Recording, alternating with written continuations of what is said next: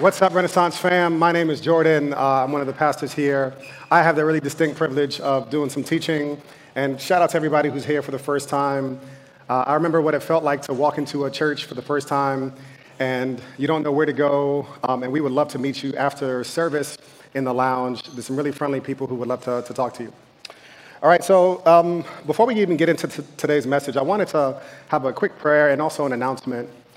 So my dad grew up in Buffalo, and I have cousins who live near the Tops grocery store, supermarket, and we were texting family members last night to make sure everybody was okay, and I don't really have a statement to say. I'm just tired of making statements. I don't even know what to say. I actually want to reserve all of my energy these days to do something towards the contribution of building God's kingdom here in New York. One of the things that I get to do alongside a lot of different pastors in the city is work with an organization called Pray March Act. Pray March Act is an organization committed to actually seeing policy changes. It's a Christian anti-racist organization that is seeking to have a more just world. If you are really bothered by stuff, being bothered is a good first step, and I would challenge you to consider what the next step could look like for you. So go on their website, praymarchact.org, or on Instagram, follow them, and there's always new opportunities to hop on board with what they're doing. So I'm going to pray for us, and we're going to hop into this scripture this morning. So God our Father, there are people who are all over the place emotionally and spiritually today. And Lord, the common thread is that we need you. We need you to meet us exactly where we are. So I pray that you would do that in a real way. In Jesus' name we pray, amen. So I don't know if you've ever heard a sermon that you regretted being there. Sometimes you regret being there because it was bad or because it was unnecessarily offensive. But other times you regret being there and you regret hearing what was said because you knew that by hearing what was said, you were going to have to change your life as a result of it. And it would have been easier to stay the same if you had never gone. A number of years ago, someone was preaching, and he preached one of these sermons, and I'll never forget the line that he said in the sermon that has haunted me ever since I heard it, and I hope that it haunts you as well. Everybody wants to change the world, but nobody wants to do the dishes. I get a chance to talk to people from all different ages. My niece is about to be 13 years old, which is bonkers. I can't even wrap my mind around it. And talking to my teenage niece, like, kids really want to do something meaningful. They want to give their lives to something that's going to be remembered. They don't want to just exist. And they have this beautiful idealism that people like me I'm in my low 40s, but I'm 40. People like me in my 40s, I've just been jaded by so much life that I'm not nearly as idealistic as I once was. And when I look at the innocence of my niece's face and see what she dreams for this world, man, I wish I could have just a piece of that. And she wants to do big, beautiful things, but still nobody wants to do the dishes. Then I get a chance to talk to people who are, I'm not going to call y'all older saints, in their 70s and 80s, and people who have retired, and they are now on the side of life where they're wondering if all that they've given their lives to, will it be remembered? Will it matter? Did they accomplish anything? Now, whether you are younger or older, we all want to do something big. We all want to see change happen in our world, but the common thread, whether you are 13 or 83, is that nobody wants to do the dishes. The dishes are literal, they're actual dishes, and they're also figurative. The dishes are the small acts of service that need to be done over and over and over again that will never come with any recognition. Now, here's why that sermon haunted me, is because I'm always tempted to ask myself, what's in it for me in almost everything that I do? I don't say it out loud, of course, because I'm smarter than that. But in the back of my mind, I'm wondering, well, what is in this for me? Here's the crazy thing, though. Every leader that you have ever respected, and you might not be someone who considers yourself a Christian, every person that you have ever respected has this one common thing in common, that they have given their lives to a cause that is bigger than themselves. They don't use people for themselves. They give of themselves for people. Conversely, every leader you don't like does the opposite. They use people for their own selfish personal gain. And yet, when we think about our own lives, we are the people so often that our lives would not be marked by service, or better stated, by being a servant. So I read this one book by a man named Zach Eswin, and he wrote a book called Sensing Jesus, and here's what he said. Everyone wants to do things that are large and famous. Here's what he says, though. But most things that truly matter need small acts of overlooked love over a long period of time. In other words, we need to be people that are not just committed to the big and to the flashy, but rather to be people who do the small acts that don't get noticed over a long period of time. Better stated, we need to be servants. Now, we are starting a brand new sermon series on the book of James, and James is my dude. James is one of the most practical people in the Bible. James just gives it to you exactly like it is. James doesn't deal with a whole bunch of high, heady theology. James basically says, if you want to be a Christian, this is how you should live. He doesn't hide it in deep, complex language. He just says, you should do this. And I think that for the next couple of weeks and months, we're going to be in this book of James. And I would invite you all to be on a journey with me about what it would look like to put these things into practice in our lives. Now, you might not feel like you want to do these things, but I would love to challenge you to put them into practice, regardless how they feel, and then come and tell me later if it has deepened your walk with Jesus or given you more clarity that you seek. So James starts off with verse 1, and this is all we're going to get to today, is one verse, really 3 words. James, a servant of God and of the Lord Jesus Christ. Here's my goal for today. My goal today is to set you on a course that when you would describe yourself not as a person who does acts of service, but you would describe yourself as a servant. Even better, that the people who know you the best, the people who see you when nobody else sees you, that those in your closest circle, that they would describe you as a servant. Now, I remember years ago when I was about 16 years old, I needed a way to support my sneaker habit.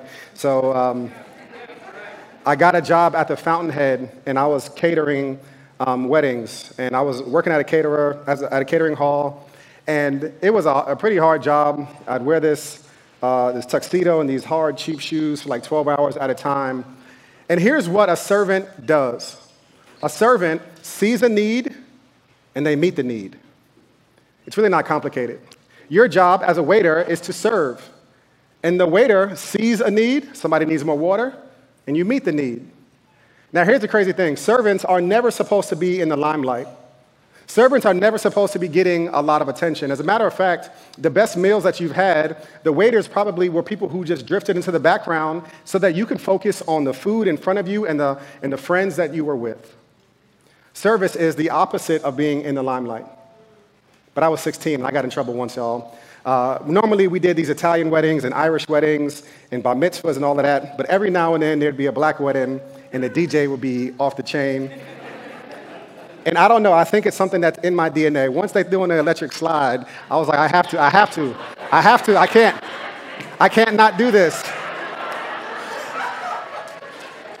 The maitre d' looked at me like locked eyes and ran across the room, grabbed me by my arm and said, like, Jordan, what are you doing? I was like, first of all, I had to do that, first of all. Second of all, I got the lesson, I won't do that again.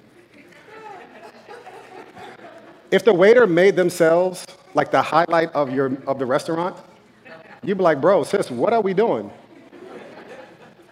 The nature of service is to put others ahead of yourself. The nature of being a servant is to consider yourself, to consider other people ahead of yourselves. James says these beautiful words, and I think foundational to our Christian journey. Wherever you may find yourself, if you are brand new to the faith and you are just understanding what it means you're kicking the tires of what it would look like to follow Jesus, or whether you've been following Jesus for decades, wherever you may find yourself, service, being a servant, is at the heart of the identity of anyone who would follow Jesus. Now, this is really difficult for a number of reasons. I'll speak for me right now. The number one reason it's difficult is because I am naturally prone to being self-centered. Very naturally. It's not hard for me to think about me first. And it's not hard for me, and even when I look at my kids, I've never had to teach my kids to be selfish.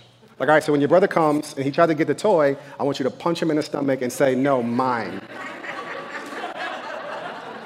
All right, you got that? We've had to teach we've done a lot of speech therapy and stuff with, my kids and stuff. I've never had to teach my kids the word mine. That came instinctively. There's a piece of all of us that are like 4-year-olds. In every relationship that we operate in every social situation that we find ourselves in, we're looking out for what is mine. We don't want to consider the needs of other people over our own. Why would I want to do that?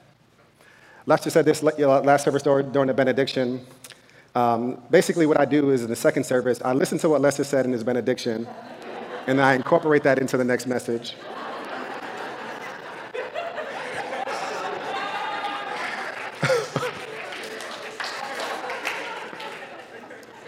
I don't want to do any of these things. I don't want to be a servant because it means that I have to give up my kingdom.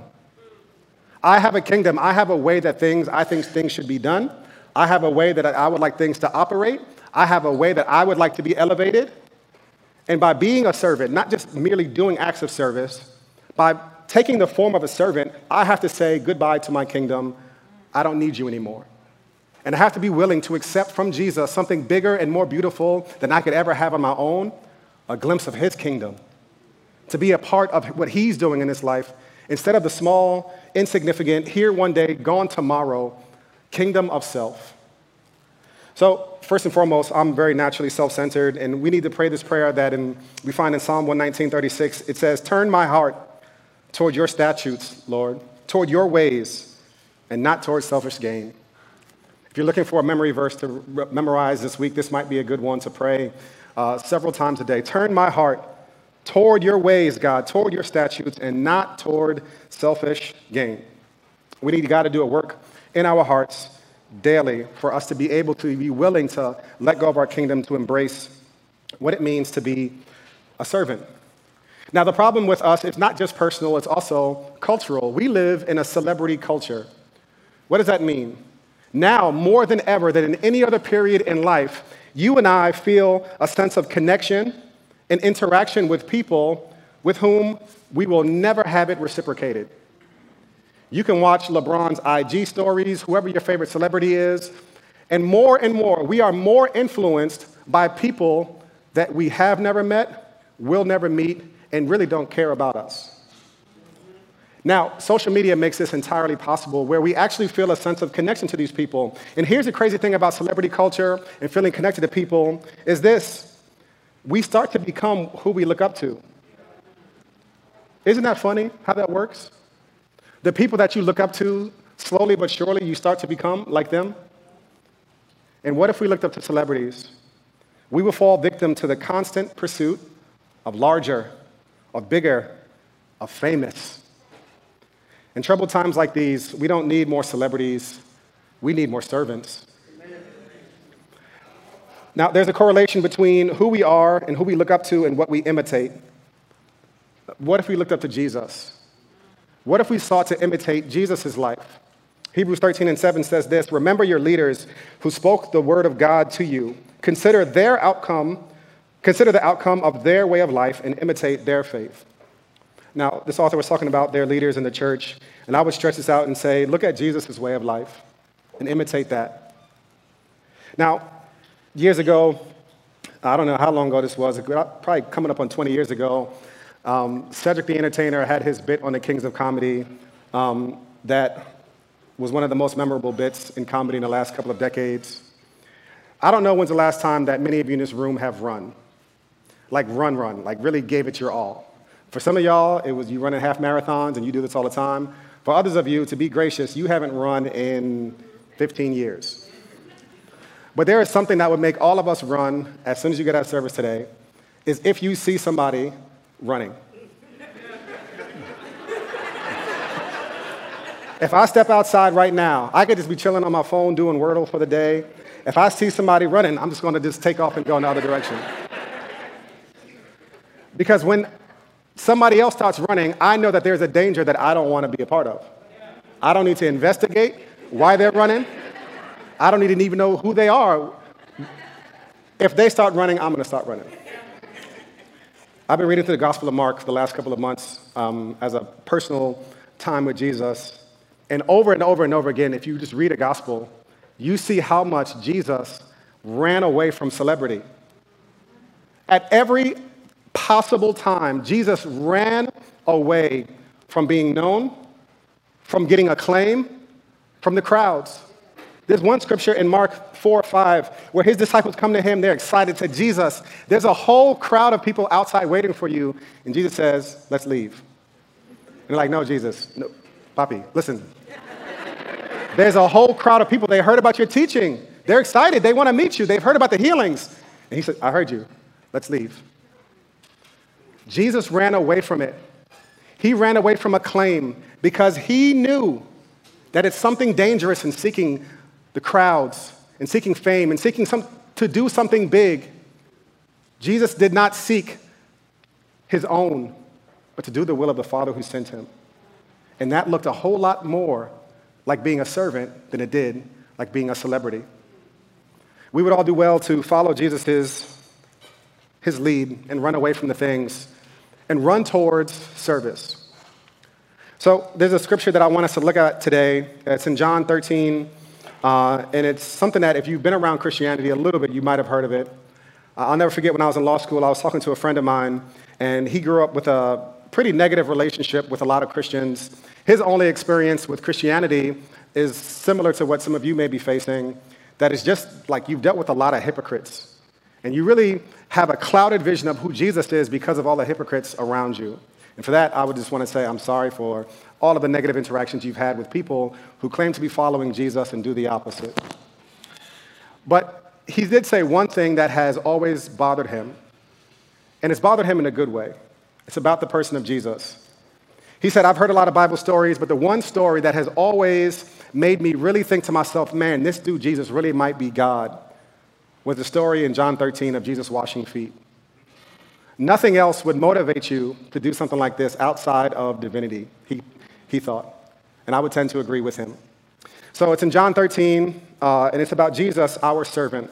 And I would hope that we would embody the words that are being read here in the scripture, and that by God's grace, this would be true of us as well. I want to start in verse 2. It says, now when it was time for supper, the devil had already put into the heart of Judas, Simon Iscariot, to betray him. So I first want to set the scene on who is in the room with Jesus. So Jesus is about to wash feet, but here's one of the people whose feet Jesus is about to wash. Judas, who was about to betray him. Man, if I had more time, I'd unpack that. I don't even have time to unpack that. I'll say a little bit.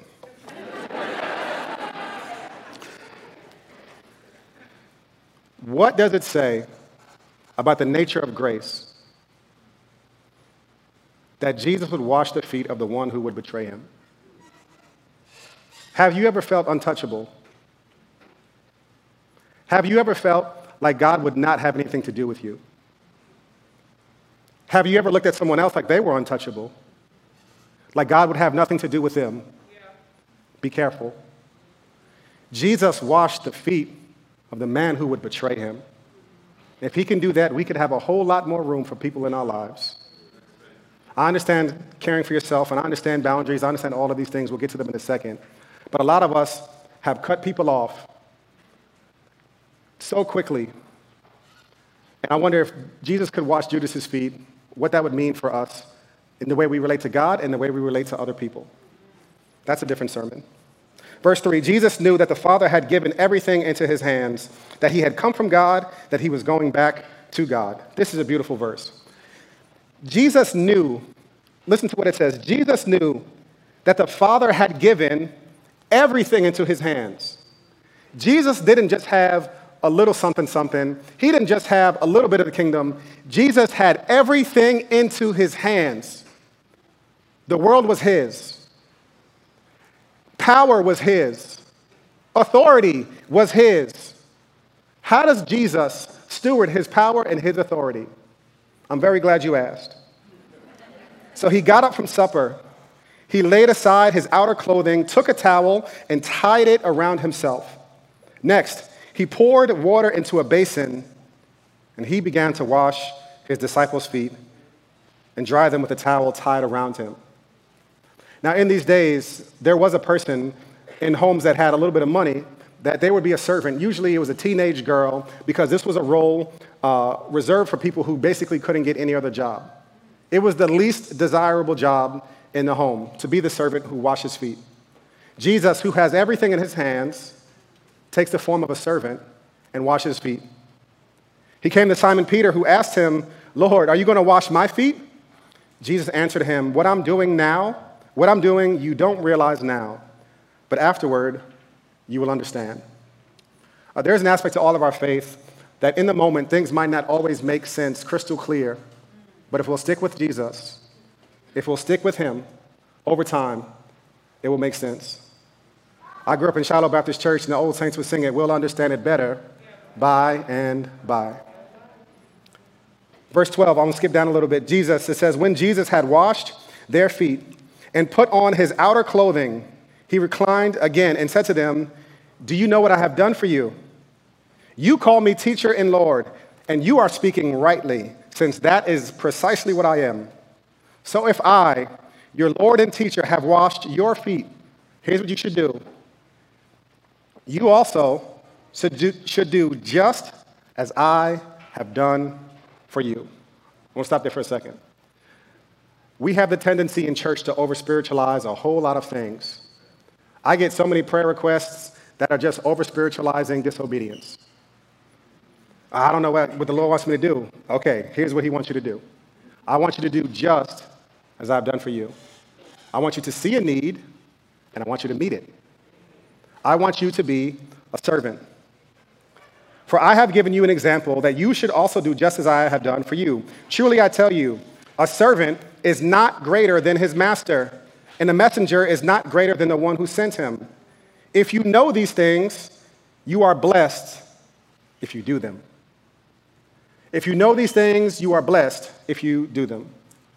So it makes a whole lot of sense that when James, Jesus' brother, writes an epistle, that he would consider himself as a servant, that he would put these things into practice into his life. Now, the world needs a whole lot more servants.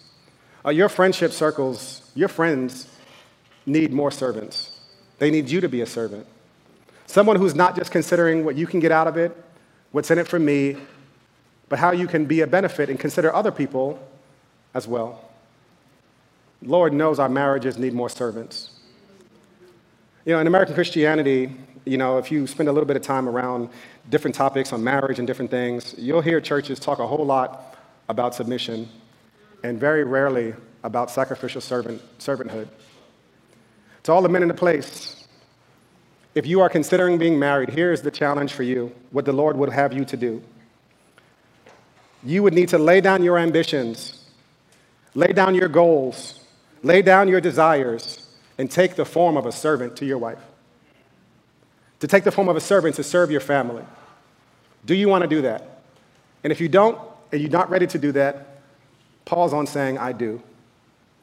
Jesus made himself into a servant and washed his disciples' feet, demonstrating the most dramatic way that leadership is exercised, not through a final say, not through barking commands, getting the big piece of chicken.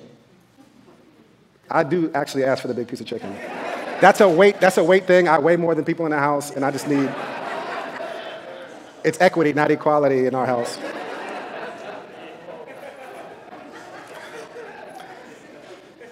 But you become the servant, and you die to yourself in order to serve the other. You become the servant, and every single day you ask God for the grace to die to yourself to serve your family, to serve your wife. Our marriages need not more books on wisdom, not more therapy sessions on how to deal with conflict. We need servants. Lord knows we need more politicians who are servants. I knew you guys were going to say amen to that. People who once upon a time started out their careers with a whole lot of promises to serve in the interest of the people and ended up just serving their re-election campaign. In your jobs, Monday morning, your job needs more servants. More people, instead of just looking out for what they can get, how they can advance in the corporation, how they can be of service, not just to the cause of the organization, but into the people that they are working with. Now, a lot of times we talk about faith and work and how does it look like for you to live out your faith as a Christian at work.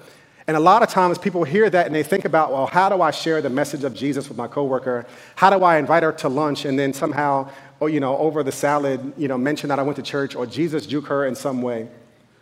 What if the way that God wanted you to live as a Christian at work was to be a servant? That people would look at you and say, man, I don't know what's up with her, but this dude, they really serve everybody. They're actually here for my good.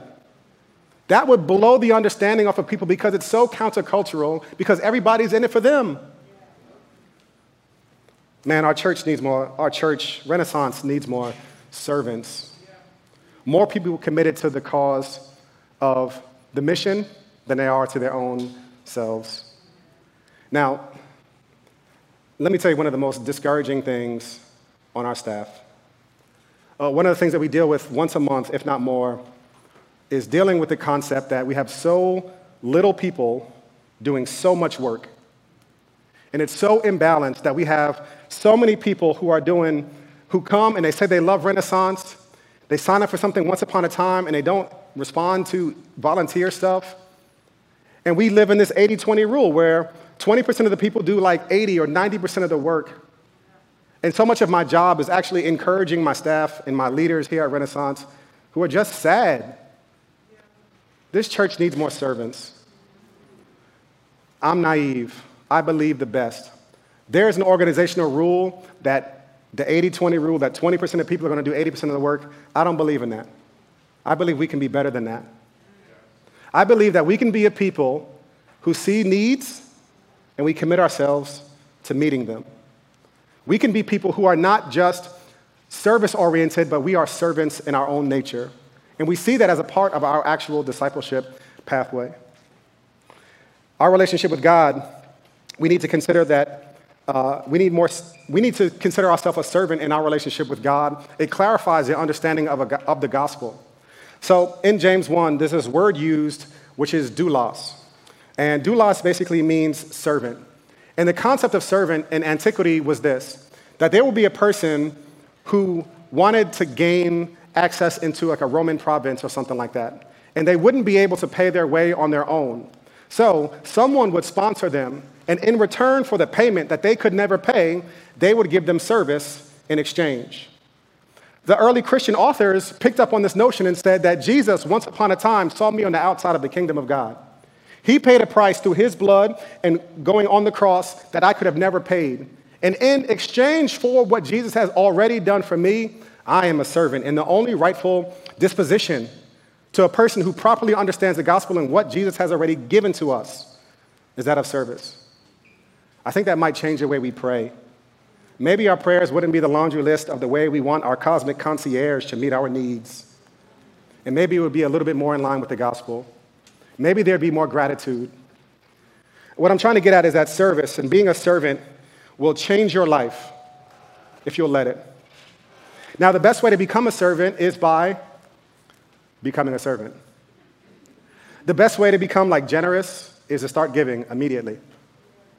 Not to wait for your feelings to want you to do something, because my feelings I never want to serve nobody. I never wake up and say, you know what I would love to do today?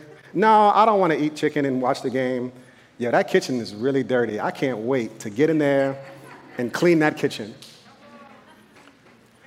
With my wife's permission, I'll share this story that for the last 6 months, I have committed to do the dishes in our home every single night. I sensed this as a spiritual practice that I wanted the Lord to develop me in, that I wanted to be a servant. And here's the thing. I've taken a lot of seminary classes. I've heard thousands of sermons. And doing the dishes for the last 6 months, every single night, to me, has been more valuable than my entire MDiv, my entire master's in divinity. I have been formed and shaped more by doing these things than I have from learning 1,000 facts that nobody cares about. Here are 5 ways that being a servant has really changed my life. And if you commit yourself to being a servant, to see a need and to meet it, I believe it will change your life as well. And that one day, when you describe yourself or what other people would describe you, they would say that you too are a servant. First way that has changed my life is that it reveals my temptation to make excuses. My. Now, even though I've committed to this, and even though I now have just said this publicly in front of all these people, every single night I say to myself, I had a long day today, though. Today was long. Like, I preached a sermon, I did 2 services, I had to deal with the kids, I had to deal with all these things. And I've realized that it doesn't matter what it is that I've committed to, I'm always trying to negotiate with myself. I'm always trying to negotiate, is this the thing that I could get out of? When I look at the life of Jesus, and specifically John 13, man, it really just takes all my excuses and throws them away. So Jesus washed the feet of the one who would betray him, the one who would deny him, and all the cowards who ran away from him. Jesus took the form of a servant for people who did not deserve it. And when I look at Jesus, I see that all of my excuses really don't hold any water. But I do want to give a couple of caveats before we go too deeply in what it means to be a servant and for you to commit your life to it. Number one, there's a lot of people who have been burned by the church. I was talking to a woman years ago, and she came to Renaissance, and she said, hey, I was at another church, and I served, and my husband and I served together for 113 weeks in a row without a break. And they organized their vacation around serving at the church. And by the time they came to Renaissance, they were burned out.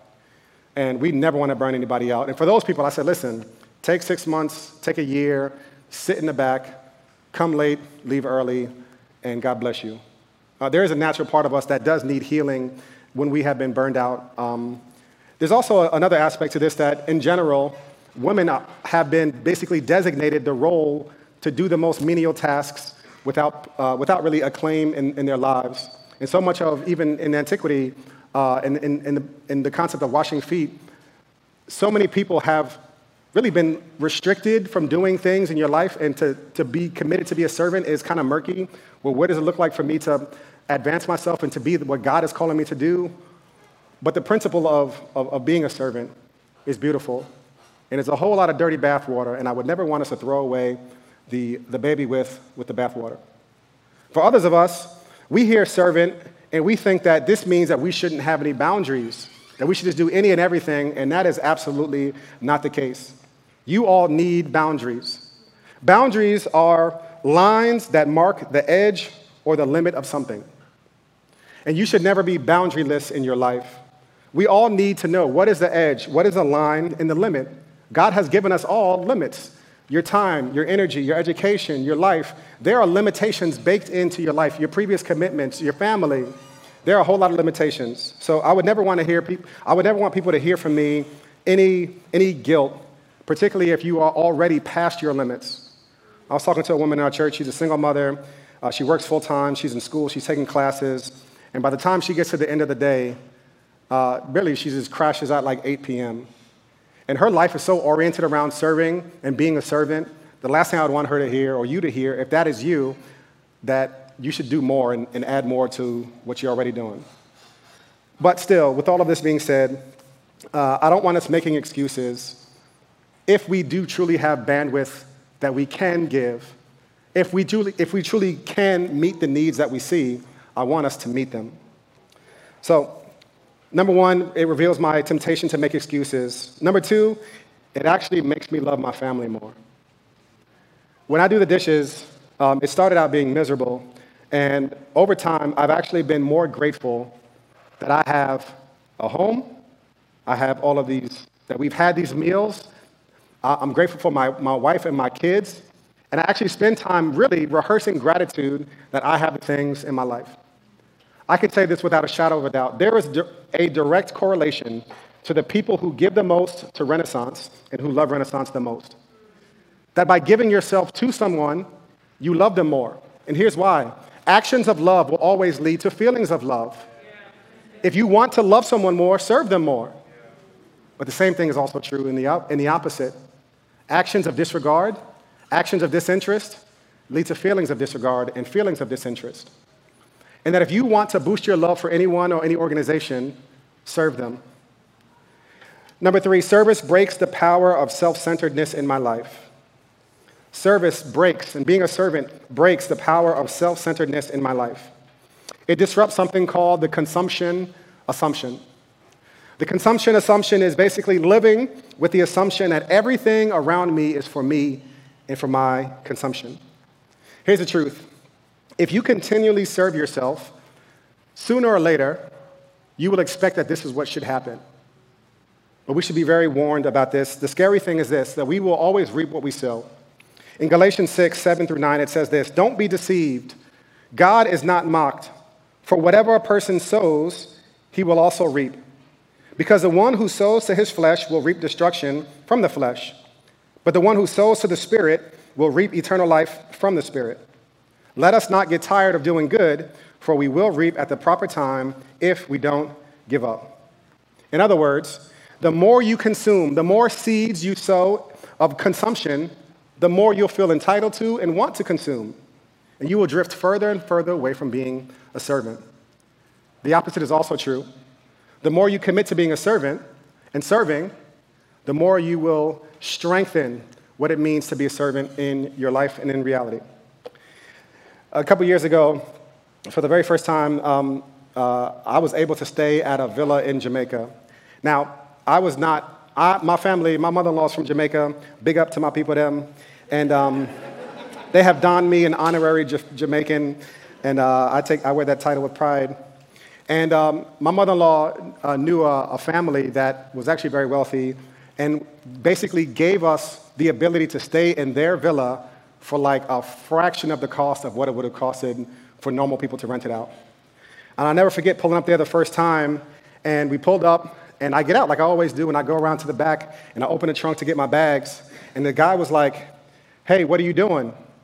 I was like, "Yo, this is my bag." "What you mean what I'm doing? This is my bag. I'm gonna get my bag." And he was like, No. I can take that. Do you need something from it?" And I was like, "No, not now." He's like, "Well, I'll just take it to your room." And they were like, "No, Jordan, that's the butler." I said, "The butler?"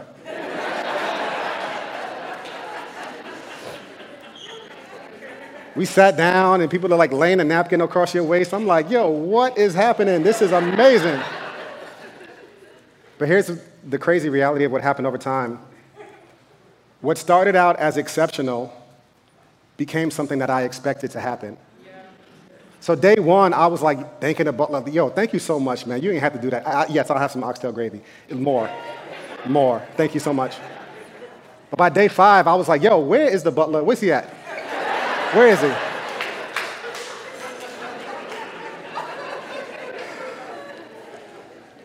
What starts out as exceptional the first time will be expected the next time.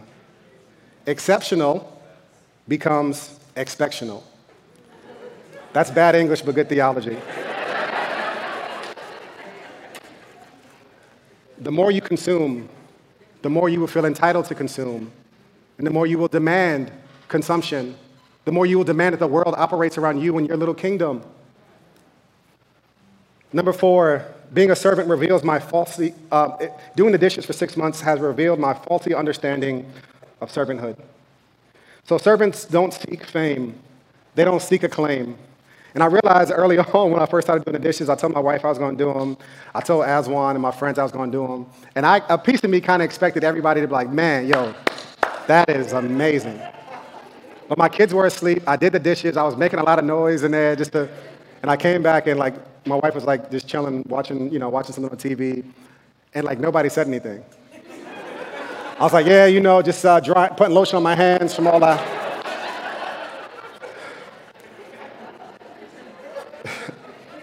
And I realized how much I wanted to get noticed for what I've done.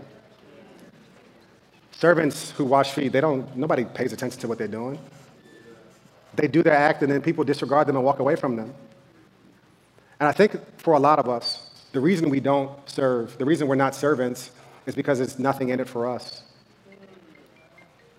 There's a story that an old preacher once told about 2 men, and there was one man who was a farmer, and he brings this king a great carrot. He says, "King, my king, because you are the greatest ruler, I have grown this amazing carrot, and I wanted to present it to you as an example of my love and trust in all that you've done for us and all these people." The king looks at the man and says, "Man, because of what you have done for me, this beautiful gift, I'm giving you 5 acres of land for you to farm and to grow. There was another man in the court who overheard what the king had done for the man who brought him a carrot. And he thought to himself, if the king would give this man 5 acres of land for a carrot, what could he give me? So this man was a nobleman. He comes in with a horse, this beautiful horse, looked like Seabiscuit, and walks in front of the horse and says, King, my king, because you are a great king, rich in mercy and a great ruler, I have brought you the finest horse from my stable that I ever had or ever will have, and I want to present it to you as a gift, as a token of my love and gratitude to you. The king said, thank you very much. And the man walked away, looking confused. The king, as the man was walking away, said, hey, come back, and I want to explain something to you. That man was giving me the carrot, but you were giving yourself the horse. For a lot of us, for myself, I've spent my life trying to give myself good favor with God, good favor with other people by being a servant, and I've missed the point completely. To be a servant is not based on what you can get out of it. We've already been given everything that we could ever need in Christ. And if we're not careful, our pursuit of God will miss the proper motivation of what it looks like to be filled in worship and response and give God our service because he is a good king. Last thing that it's done is that it's shown me that real growth takes time. Listen, y'all, real growth takes time. Early on, I really did struggle, to be perfectly honest, with wanting recognition, struggle with consistency. And over time, I've realized the more and more that I do it, the stronger I become. Here's the truth that is true about everything in your life. The more you do something, the easier it will become. Whether it's a good thing or a bad thing. The more you do anything, the better you will be at it. But real growth takes time. So here's what I want you to do. I want you to commit to meet the needs that you see already. For those of you who, I first want you to meet the needs with the people that are closest to you, in your families, with your closest friends. I first want you to be a person who is a servant at home and with your closest relationships. For those of you who belong to Renaissance and you are part of our family here, I would love for you to be a servant disciple at Renaissance. Not that you would just randomly do acts of service, but that you would be a servant. That you would see this as not something that you do to help people out, but that this is a part of your discipleship. Our crew director, Portia, is going to be sending out an email this week about what it looks like to sign up to join one of the crews. And here's what we would need from people. We know a lot of stuff has happened. Omicron happened. We had shutdowns. And a lot of things have been very wonky and different comfort levels to come back to church. For those of you who are here and you feel comfortable in terms of being around other people, here's what I want you to do. I want you to commit to being a servant at Renaissance. Now, the Bible says that love keeps no record of wrongs. And one of the biggest categories of people are people who once upon a time signed up to serve, and for whatever reason, maybe it was the shutdown, maybe it was something else, life got really hard, you've fallen away from serving. And there might even be a little shame that says, man, like, what are they going to think about me for coming back a year later, 6 months later? Love keeps no record of wrongs. What we want you to do is to know that God welcomes you back. We welcome you back. And we want to see your faith sharpened through being a servant.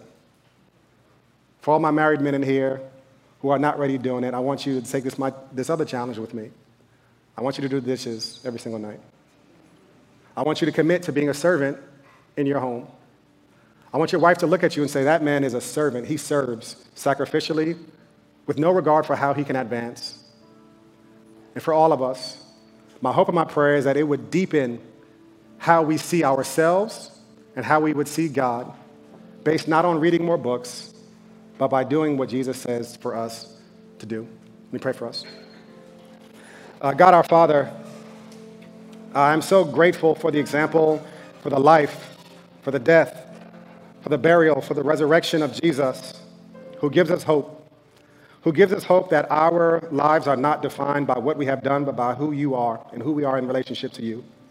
Father, I pray that you would give us the courage to throw our kingdoms away in pursuit of your kingdom. We ask this in Jesus' name we pray. Amen.